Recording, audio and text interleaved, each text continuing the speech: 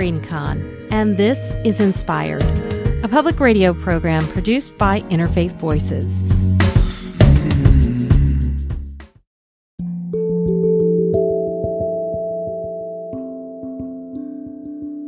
Each week, we explore the issues shaping our world. This week, one story dominated headlines. My body, my choice. Two sides of the abortion argument rallying tonight after a leaked Supreme Court decision suggests justices may... Justice Alito writes, quote, Roe was egregiously wrong from the start. Are really heartbroken that our country would do this to us. Highest court in the land, whose very purpose is to protect their rights and uphold the Constitution, yet which now stands accused of stripping those rights away. Chief Justice John Roberts says that this is a singular and egregious breach of trust. Confirmed the authenticity of the draft opinion. Demonstrations from across the country tonight in Chicago, Philly, D.C., and Reno, Nevada. More than half of all U.S. states are already moving to restrict tough abortion restrictions to go into effect right away. Would be banned 30 days later here in Oklahoma's Texas. governor signed into law a bill that bans abortions at 6 weeks of pregnancy. I'm enraged. I'm enraged at the state of our government. We can vote. Yes, we can march. But we have to organize. Full of grace, the Lord is with thee. Blessed art thou. Here in the nation's capital, the political establishment was taken by surprise. Within the hour of the story breaking, fences were hastily erected in front of the Supreme Court in anticipation of protests and crowds. Political leaders addressed the leak, but with very different messages. Concentrate on what the news is today. That was Senate Minority Leader Mitch McConnell from Kentucky. Despite several attempts from persistent reporters, the Republican leader refused to answer questions about the implications of Roe being overturned. And instead, he focused on the unprecedented leak from the Supreme Court. You need, it seems to me, excuse the lecture, to concentrate on what the news is today. Not a leaked draft, but the fact that the draft was leaked. What's unique about today is this is the first time we've had somebody on the inside try to attack the institution. Fortunately, I think the Chief Justice has taken that seriously and will find the leaker. Unlike Senator McConnell, Democratic senators focused on the contents of the 98-page draft, and the emotions ranged from anger to defiance. Angry and upset and determined. The United States Congress can keep Roe versus Wade the law of the land. They just need to do it. I've never seen you so angry. Massachusetts Senator Elizabeth Warren spoke at an impromptu press conference in front of the court. As she walks away, a correspondent approaches her for additional comment. This is what the Republicans have been working toward this day for decades. They have been out there plotting, carefully cultivating these Supreme Court justices so they could have a majority on the bench who would accomplish something that the majority of Americans do not want. 69% of people across this country, red states and blue states, old people and young people, want Roe versus Wade to maintain as the law of the land. A protester attempts to shout her down. We have a right. Extremists, we've heard enough from the extremists, and we're tired of it. Senator doesn't open the door for other constitutional rights. Her defiance, captured on video, has been viewed 9.5 million times in the last 24 hours. This is a dark and disturbing day for America. Last night, a report came out that a conservative majority on the United States Supreme Court is ready to overturn Roe v. Wade and uproot decades of precedent affirming a woman's right to an abortion. More than 20 states have laws or constitutional amendments in place that would outlaw abortions should the Supreme Court invalidate Roe. Over 80 million women live in those states. That's Majority Leader Senator Chuck Schumer of New York. He offers a political solution if Roe is overturned. In light of this potential ruling, I want to make three things very clear. First, it is our intention for the Senate to hold a vote on legislation to codify the right to an abortion in law. Second, a vote on this legislation is no longer an abstract exercise. This is as urgent and as real as it gets. We will vote to protect a woman's right to choose, and every American is going to see which side every senator stands on. Third, to the American people, I say this. The elections this November will have consequences because the rights of 100 million women are now on the ballot. To help fight this court's awful decision, I urge every American to make their voices heard this week and this year. Before passing the microphone, he strikes a positive tone. The story of American democracy is the story of progress. Democrats are going to fight this decision all the way for as long as it takes. We will not relent. We will not give up. We know history is on our side, and we're determined to preserve the precious rights that are the bedrock of this great nation. As Schumer promised a national law to protect abortion rights for all, Democratic Senator Patty Murray of Washington cautioned that Republicans, too, are planning. They are already planning for a federal ban right here in the Senate. And they already pushed through the far-right justices to overturn Roe and end the right to an abortion. In a matter of days or weeks, the horrifying reality is we could live in a country without Roe, a country where women are forced to remain pregnant no matter their personal circumstances. And yes, we are also talking about situations like rape or incest. A country where extreme politicians will control patients' most private decisions. And let's be clear, abortion bans will not actually end abortions. They will just make them unsafe. And they will hurt the women with the least resources and the tightest budgets. Religious and spiritual leaders were not silent. National religion reporter Emily McFarland Miller is tracking the reactions. A lot of the responses that we saw from evangelical Christians, from more conservative Christians, were celebrating that Roe v. Wade might be overturned by the Supreme Court. Along with that, a number of them were saying things about how they hoped that churches would step up to support vulnerable women and children. That was something that I saw in a lot of the responses from evangelicals. Miller cautions against viewing the faith community and leaders as all lined up on the same side of this issue. I think people tend to think of the religious stance on abortion as a monolith, as uniformly against abortion. What the statistics show, what the responses that we were seeing from different religious leaders yesterday, is that that's not the case. Here's Sheila Katz, the leader of the National Council of Jewish Women. On behalf of the 200,000 National Council of Jewish Women advocates across the country, I'm here to say loudly that Jews support abortion access. The Torah is clear on this issue. Abortion is not only permitted in Judaism, but in some cases required when the life of the pregnant person is at stake. Restrictive abortion laws, rooted in just one understanding of when life begins, limits our ability to fully practice our religious tradition. Spoiler alert, Jews have abortions. Catholics have abortions. Muslims have abortions. People of faith and people of no faith have abortions. And people of faith overwhelmingly support access to health care, including abortion. To the Supreme Court justices behind me, we see you, but it sure as hell doesn't seem like you see the millions of people who will be harmed by this decision. We should all be able to make our own healthcare decisions in alignment with our beliefs. We will not stop until everyone is able to make their own decisions about their bodies, lives, and futures. Amen. But Miller is quick to point out recent polling shows a split does exist among religious groups, and one stands out.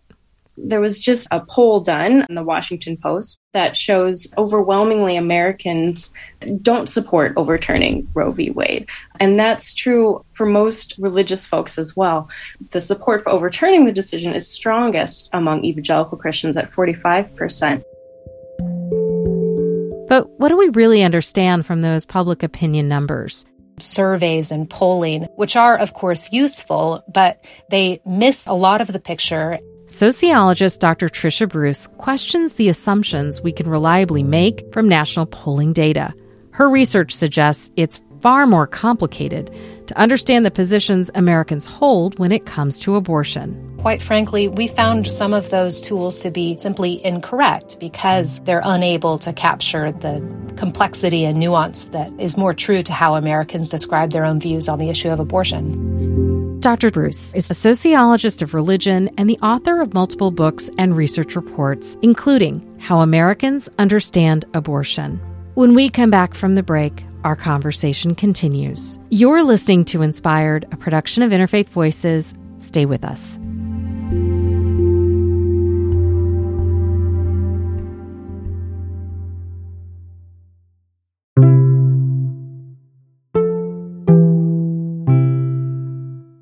Hi, friends. I hope you're enjoying the show so far. I just want to say thank you. Thank you for listening. Thank you for being part of our community. I don't know if you know this, but we are on the air all the way from Richmond, Virginia to Ketchikan, Alaska, and in so many places in between. We're a national show, and we are a small and mighty team committed to bringing you stories and sounds from around the world that convey not only the diversity and the pluralism of our country, but the beliefs that are shaping our world, our politics, our culture, and the ideas that sustain us and inspire us to think about where we are going.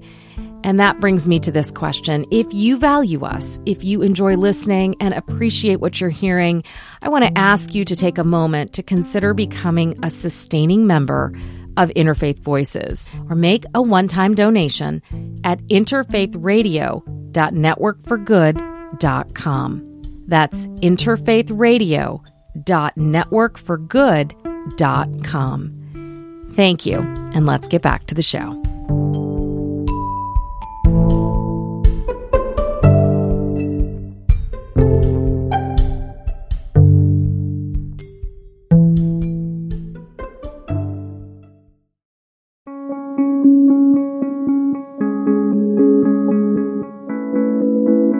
Oyez, oyez, oyez.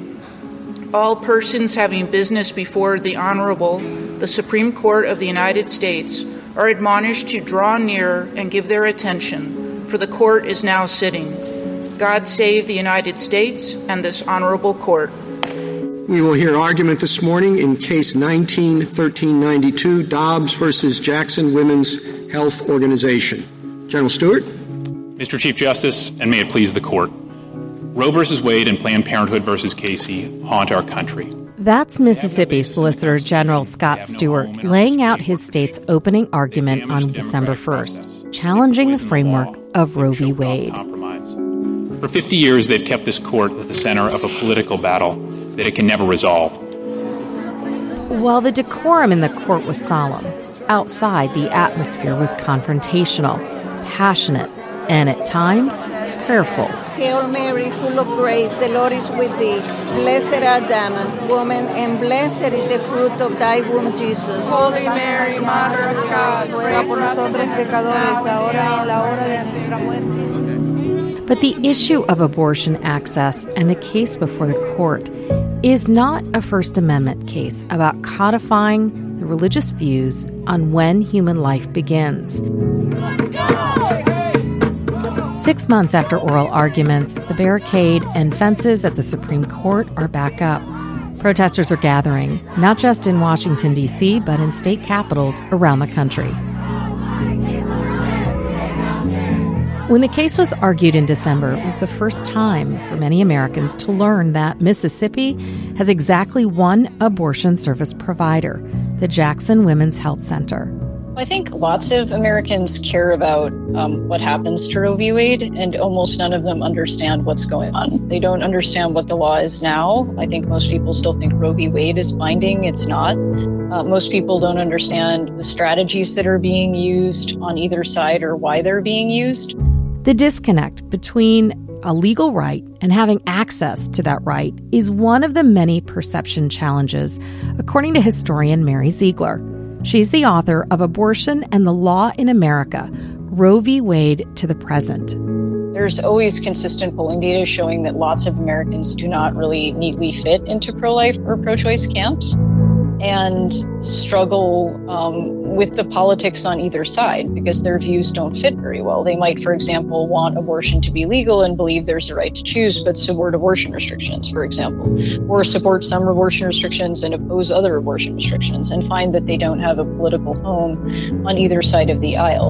And the way often religious institutions, like most Americans, approach this issue is as a sort of black-white, pro-choice, pro-life issue. And I think sometimes that doesn't really capture what lots of Americans believe or what they might actually need from faith leaders. Most Americans don't think of themselves as activists on any side of this issue, but that may change according to Dr. Tricia Bruce. She's a sociologist of religion who studies abortion attitudes. One thing we did hear, if it did become an issue where the Supreme Court changes the legal landscape of abortion, then that might very well compel them into an activist-type position. To learn more about attitudes that go beyond the polls, I spoke to Dr. Bruce from her home in Knoxville, Tennessee.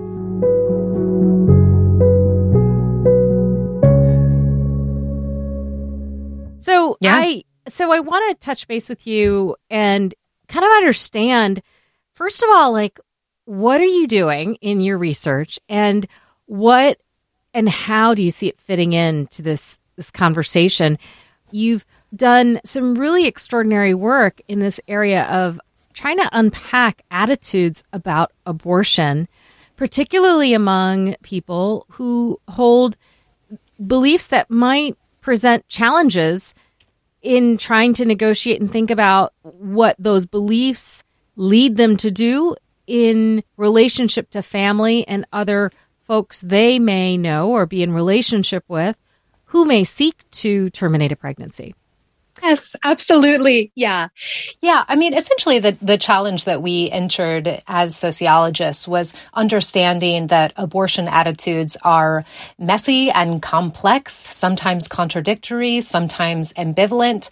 And while on the one hand, that might seem unsurprising, on the other hand, it really is within a landscape of politics and public conversation and activism that frames the issue as much more of a binary, whether it's using words like pro-choice and pro-life, or whether it's looking at Supreme Court decisions representing one side or another. And so part of our task as sociologists then was to try to better understand and provide empirical data on the landscape of opinion that doesn't fit so neatly and cleanly into two sides of a conversation regarding abortion.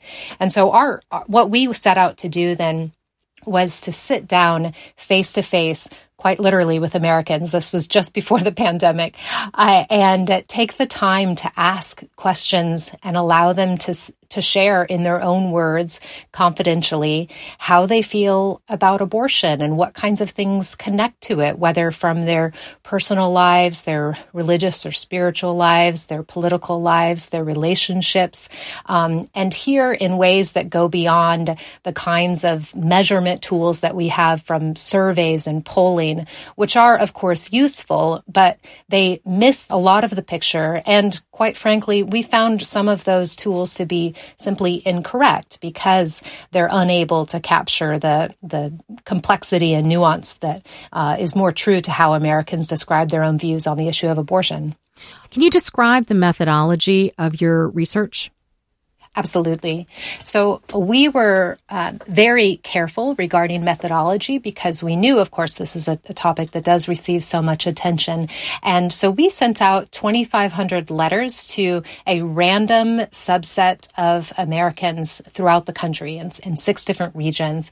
And in that letter, there was an invitation to fill out a little demographic pre-screener online. So it asked questions like their political party, their marital status, their race, race, their age, their gender, and the like. And we used that list of respondents, nearly 700 respondents from that, to create a sample of 217 Americans that closely approximates the diversity across the United States population as a whole. And so the full methodology can be found in the report. And in that sense, it's a widely diverse array of Americans from different perspectives that did not know at the time when we invited them to participate that the study was about abortion. We told them that just before the interview, but not at the point of selection for the study. And did that include religious diversity? I'm mindful of national surveys often struggle with representation because of the small sample size when it comes to religious diversity. But we have a growing segment of the population that does not identify as spiritual but none. Or how did that voice get represented? Yeah, we absolutely paid attention to the religious profiles of our respondents, in particular because we know that religion can matter substantially for someone's views on abortion. And we included in our sample an array of folks who were affiliated with different religions, and that statistic roughly approximates the proportion of Americans who belong to our different traditions, including Christianity and the particular traditions within Christianity, including Protestants and mainline Protestants, evangelical Protestants, as well as Catholics, as well as the nuns, the non-religious, and then Americans who also affiliate with different traditions. It is true that given the sample of 217, it's difficult to have a large number representing each individual group, but we absolutely included every tradition and were very attuned to the ways in which different stories came out through that. Including even folks like mainline Protestants who said, we feel like we are always left out of this conversation on abortion. So happy to be able to share a view that doesn't always look like what you hear about religion and abortion in the news. I look forward to diving in. For listeners who want to take a closer look, where can they find your research? You can find a summary of the report, which is called How Americans Understand Abortion, at the University of Notre Dame's website for the McGrath Institute, as well as on my own website, TrishaBruce.com. And I'm on Twitter as well. And I have a book forthcoming with the University of California Press on this research, as well as other articles and whatnot. So lots of ways to dive into this work more deeply. Well, let's get into that. Explain to me one of the findings that you have that showed how a straight-up poll on views about Roe v. Wade missed actually a point of view, that they got it wrong. What? Give me an example of that. Yeah, so one of the examples that we found is that we often hear that many Americans are legally, hold a particular legal position on abortion, and that's certainly true. But part of what that begins to mask is some of the moral thinking behind their legal thinking. In other words, what we heard is this sort of blurred line and sometimes a contradiction between someone's moral view and a legal view. So when we hear someone describe what their legal preference is vis-a-vis access to abortion, we don't hear what might be behind that, which is a potentially moral uncertainty or something. We had many people, for example, say something like, well, I would never choose an abortion for myself. Or perhaps they had an abortion experience themselves and they had, particular feelings about it. We had women who shared that they regretted their own abortion experiences. We had others who shared that they didn't, but their moral opinion didn't always map and mirror onto their legal opinion. And sometimes when we hear statistics like the fact that a broad swath of Americans support legal access to abortion, which is true and which is reflected in our interviews, we forget or we leave out the fact that many of those same Americans, in fact, have some potential moral opposition or moral ambivalence or feelings about, well, maybe it's not something that feels right or that should be the right decision to make in all situations. So there's a lot behind these sort of narrow statistics that we hear summarized. And what does that tell you about where we are in our public discourse this week as reactions to the draft leak of this majority opinion that would overturn Roe v. Wade has sparked mass protests and passionate activism and opposition, stories being shared on social media, people pouring, out and rallying in front of state capitals, rallying in front of the White House. What do you suspect is happening based on your research around the dining table and in conversation that we may not be hearing? Well, first of all, what I think might be happening is that people are starting to talk about the issue more. And one thing that we observed in our interviews is that despite abortion being a nearly ubiquitous topic in the media and in political conversations, it's not something that everyday Americans talk about that much. And there are lots of reasons for that, including a real reticence to enter into conversations that feel fraught, or the feeling that this is going to taint a relationship, even if I have an opinion that differs from someone else, or a fear of disclosing, particular beliefs or feelings or experiences. So one thing we might be seeing now is this conversation is starting to happen again. Also because many of the Americans that we interviewed, I think, knew that the legal landscape around abortion was evolving, in the sense that certainly there were headlines at the time and sense regarding state legislation and bills being proposed or passed vis-a-vis abortion. But there was also this sort of embedded presumption that Roe v. Wade, even if it was continually challenged, would not change. And this was, true of Americans across the board, most of whom didn't describe themselves as activists particularly. But one thing we did hear from some of these same interviewees is that if suddenly that changed, or if it did become an issue where the Supreme Court changes the legal landscape of abortion, then that might very well compel them into a more of an activist even type position. In other words, it might awaken what is otherwise a more subtle agreement that doesn't come with any sort of activist behaviors. But this is a moment where, whether it's in the polling booth, whether it's at the dinner table conversation, whether it's quite literally in the streets holding the sign, I do think that some Americans are now going to see this as a moment and an opportunity, regardless of their position, where this is again an issue that does need to be talked about and does need to be thought about, and really in an informed and personal way that is able to best reflect the laws that they support for the country. I want to bring up the word stigma. You didn't use it explicitly, but I'm curious, in your research, in the focus groups that it sounds like you convened with individuals in which they were able to share and open up stories to give you this view that people actually can have a moral opinion that they see as regulating their individual choices, and have equally hold a legal opinion about the laws that should govern this land that would impact and influence the access of resources and rights of their neighbors, or even folks they don't know.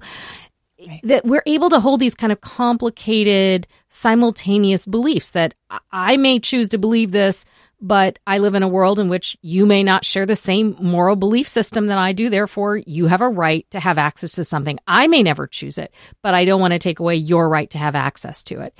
That's what I hear you saying, that you found that attitudinal ability was very much present not that long ago in conversations that you were having to better understand attitudes about abortion.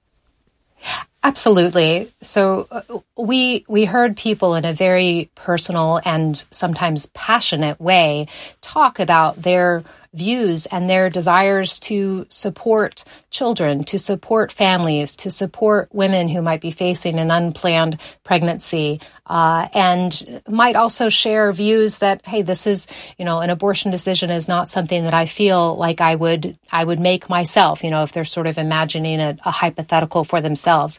The other thing to add to this, though, is that for most Americans, this is not hypothetical in the sense that many women in our study, a quarter of the women in our study, in fact, which reflects the national statistic on rates of abortion, had experienced an abortion personally. So this was not just an abstract discussion for them, it was personal. And then the full 3/4 of our interviewees knew someone personally who had experienced an abortion. So part of what's happening then is that as we're asking them to think through their own abortion position, they're also thinking through very real and personal stories of people they know in their lives who have experienced abortions. And for some, it became a conversation that did look like, well, I hold a particular moral view on this, and yet my legal view or my preference is to recognize and understand that my view doesn't necessarily mirror that of the view of all Americans or the view of the personal friends and family I might know who have experienced abortion. There's also this sort of tension between ideals and realities. The ideal of having the resources and capacity and health status and other factors that might be needed in order to foster a healthy pregnancy and a good childhood or the resources needed to raise a child and all of this. And then the reality that, in fact, sometimes those present challenges and create different circumstances in which people are making decisions. And so I think, in that sense, Americans may not have all of the details and the nuance to understand the legal dimensions of every federal and state law, but they absolutely have the stories and the experiences to say, well, sometimes there are situations in which things are, I may have one thought in one situation and one thought in another, or I may recognize that I hold one opinion and my friend who is in this situation living it might hold another. And for that reason, they may conclude that, in fact, the legal access should be more widely accessible than their moral opinion might facilitate otherwise.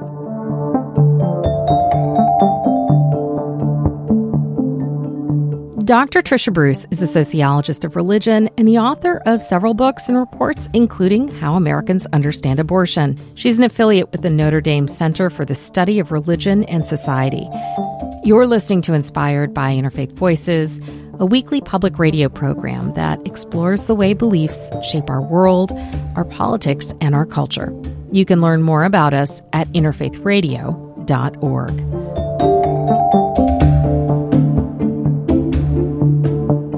I think this decision does not really go far enough. It simply says there's no right to abortion in the Constitution. So our big arguments in the case are abortion is a crime against humanity. It hurts women. It's killing a human being. Alan Parker is a lawyer and the founder of the Justice Foundation. His organization submitted 3 friend-of-the-court briefs in support of the Mississippi law in Dobbs versus Jackson Women's Health. For the last 2 decades, his organization has been part of the broader Christian legal movement working to overturn Roe v. Wade. He's also a strong advocate for safe haven laws that are designed to shield mothers from abandonment charges. The laws vary state by state and are controversial. Parker celebrates the safe haven laws as an ideal alternative to parenting. She can safely drop off her child at a hospital or fire station within a few set designated time after birth at no cost, unlike abortion, and the state will take her baby and relieve her from 18 years of obligation of parenting. According to Dr. Tricia Bruce, a sociologist of religion who authored How Americans Understand Abortion, conservative Christian legal advocacy groups like the Justice Foundation are not in step with the way the majority of Americans believe or think about abortion. Earlier in the program, she describes some of the reasons why, including stigma and concern about judgment. Her research study took place in 2020 before the pandemic and included a large sample of Americans who shared in long-form interviews their opinions and ideas. The findings show there is a far more complicated and nuanced set of beliefs in the country than labels suggest. We get into the views on adoption and safe haven laws a little later. But first, I ask her about the perception of groups like the Justice Foundation. Let's get back to the conversation. I want to ask you a question about the conversations you had, and if you raised a question among those that you interviewed about the conservative Christian legal movement that has been behind this 40-year campaign to overturn Roe v. Wade using a variety of strategies. Was that something that came up in your conversations and in your interviews? And if so, what did you learn? You know, it's interesting because I think we always have to take what people say at face value, but then also ask additional questions of what's behind that. And what I mean by that is that one of the questions that we asked was, well, to what extent does your political party connect to your views on abortion? And just on its face and the way that people answered that question was not very much. Or, people sort of drew a separation between their own personal views and the views that might be espoused by a particular party or party platform. And many Americans who affiliate with a particular party platform would nonetheless draw critiques or assessments of how successful that party was in terms of advocating for a particular position. So the ways that Americans narrate their own views build in this separation. But I think also what's happening is that, in fact, they are operating within this broader landscape of abortion that is providing particular frames and movements and has largely created abortion as this kind of symbolic wedge issue, even when ordinary Americans don't, in fact, think of it that way. And so it balloons into this sort of hot button separation between us and them. And that comes out in the ballot box. So we even had some Americans, I'm thinking of one interviewee in particular, who said, well, here's what I really think about abortion. And in this case, he was talking about exceptions in particular cases. But he said, but I will not vote that way because I don't trust any politicians to be savvy enough to have the discretion to make that moral judgment. So he wanted to take a more absolutist stance. And in fact, oftentimes what the partisan platform provides is more of that absolutist stance. And many Americans feel quite uncomfortable with that. So they're trying to navigate and situate themselves among platforms that don't necessarily make room for their views, not to mention folks who feel like they don't fit at all. So whether it's a Democrat who might identify as call themselves pro-life and take on that label, that identity, and yet not really feel like they have a home in their party, or likewise Republicans who feel like they don't fit when they're trying to understand the role of access to abortion. Not to mention the large swath of Americans who hold neither a Democrat or a Republican identity, which is a large proportion of people, and they too are trying to navigate this field that has been framed in a binary way that doesn't really talk through the issues of what's behind it. What does it mean to support families? What does it mean to create laws that reflect the values that in fact are held more in common than we might see at first blush? That's really interesting, the insights, particularly about trust of elected leaders to be able to make some decisions that reflect one's personal beliefs. And especially right now, as trust is definitely on the decline when it comes to elected leaders and now the court. In your discussions, did safe haven laws play a role in attitudes about abortion? And I ask that because that's become a central message from many organizations and advocates celebrating the potential overturning or anticipated overturning of Roe v. Wade, many pointing to safe haven laws as a way of alleviating the burden, arguing that that makes a significant difference, much the way echoing Justice Amy Coney Barrett's oral argument questions to the petitioners in the December hearings of Dobbs v. Mississippi. Did that come up in your... I know that your research happened before Dobbs, but it's not a new talking point. I'm curious if that came up. Yes. Oh, tell me about that. What did you learn? Well, you know what came up more broadly and more generally is the issue of adoption. And so the Americans we interviewed didn't necessarily point specifically to safe havens, although a few referenced that. And I imagine that would be even more commonly referenced given the attention that it received during the hearings. But adoption was a common theme. And so one of the phrases we heard quite readily among Americans, particularly Americans who feel morally opposed to abortion and perhaps legally opposed as well, is there's always adoption. This is a phrase, that 3-word phrase was repeated many times. And so for many Americans, adoption was understood as a clear rationale and a clear alternative to abortion, and therefore a justification for a higher level of regulation around abortion. So the idea being that, well, if we want to support women and support a woman's decision not to parent, then adoption is an alternative. Now, of course, embedded in that, there were also a number of uncertainties and critiques around adoption or questions related to the foster care system. We spoke to women, as I mentioned, who had personal abortion experiences, and it was really interesting to hear how they narrated or included the idea of adoption in the way that they talked about their own decision-making processes.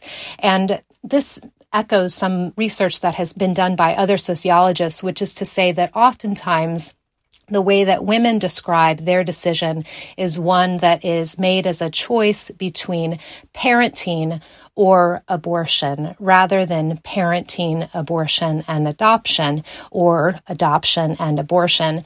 And much of this is driven by financial resources. So, and also social support and stigma, which is a word that came up previously too.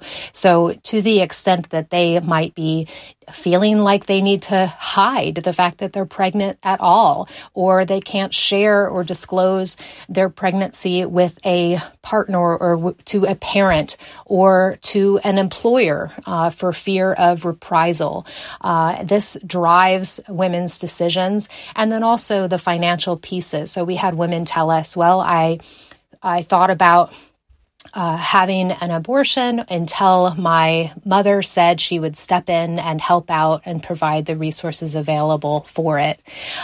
So all of that is to say that absolutely in a more blanket sense, the idea of adoption was a common thread, and it was especially raised when Americans who hold opposition to abortion would talk about alternatives or reasons why it would be okay to outlaw abortion. But even among Americans who fully support legal access to abortion, there was a perception of adoption as a very, the ideal of adoption as a very positive possibility and option that is available but should not be mandated.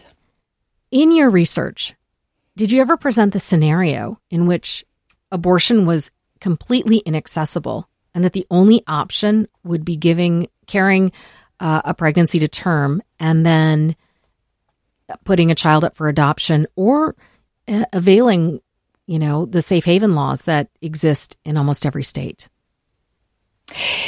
One thing that we were really surprised by was how much Americans presumed abortion to be readily available and easily accessible.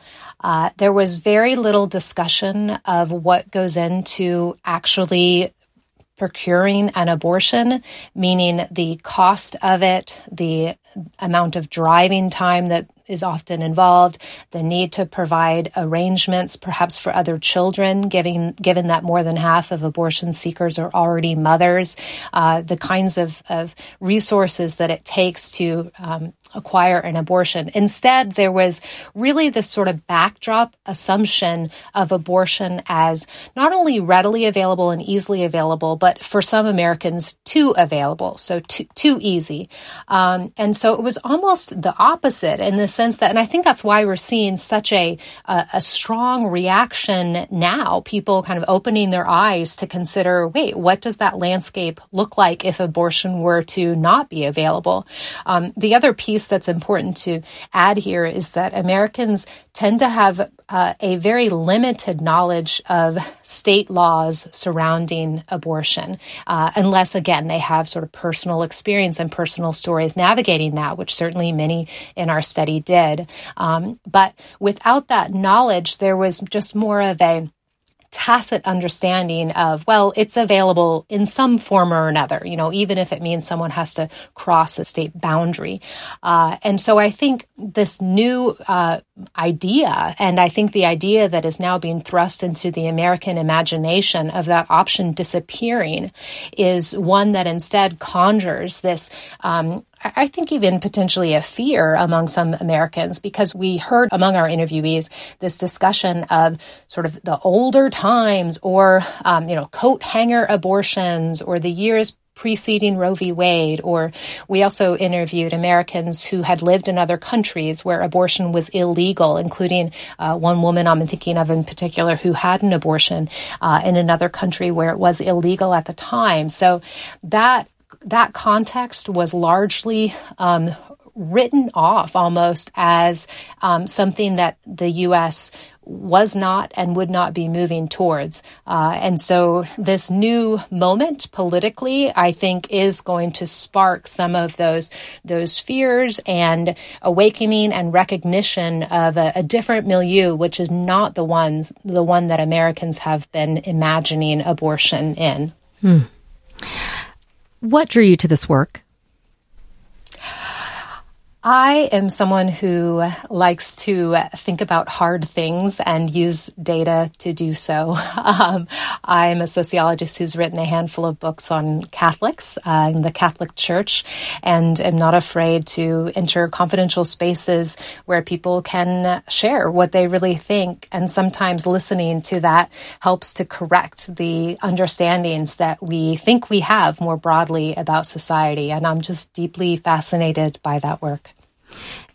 What do you see faith communities doing in the last few weeks as there has been discussion about the anticipated decision coming from the court on a number of issues related to religion in the public square and how it influences public life?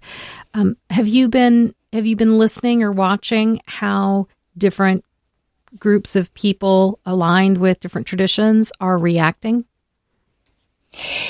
Faith communities are a distinctive place in the American landscape where people across generations, across experiences, across socioeconomic statuses can grapple with hard conversations. And so they have for decades, of course, facilitated conversations that include issues around not only abortion specifically, but around what does it mean to lead the good life or to support one's community and love one's neighbor.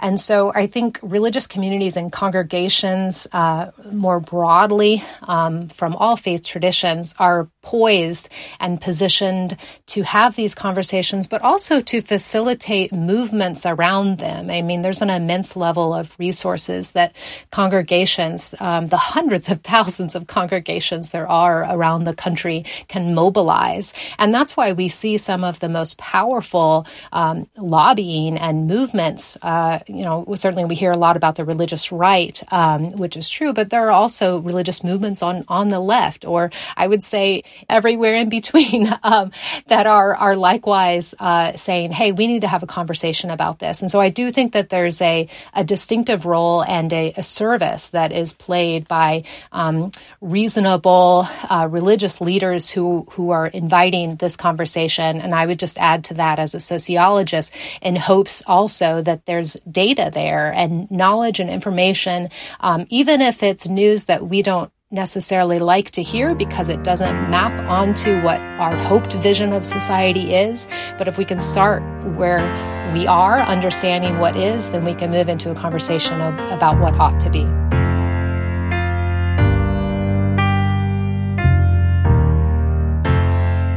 Dr. Tricia Bruce is a sociologist of religion and the author of several books and reports, including How Americans Understand Abortion. She's affiliated with the University of Texas at San Antonio and the Notre Dame Center for Religion and Society.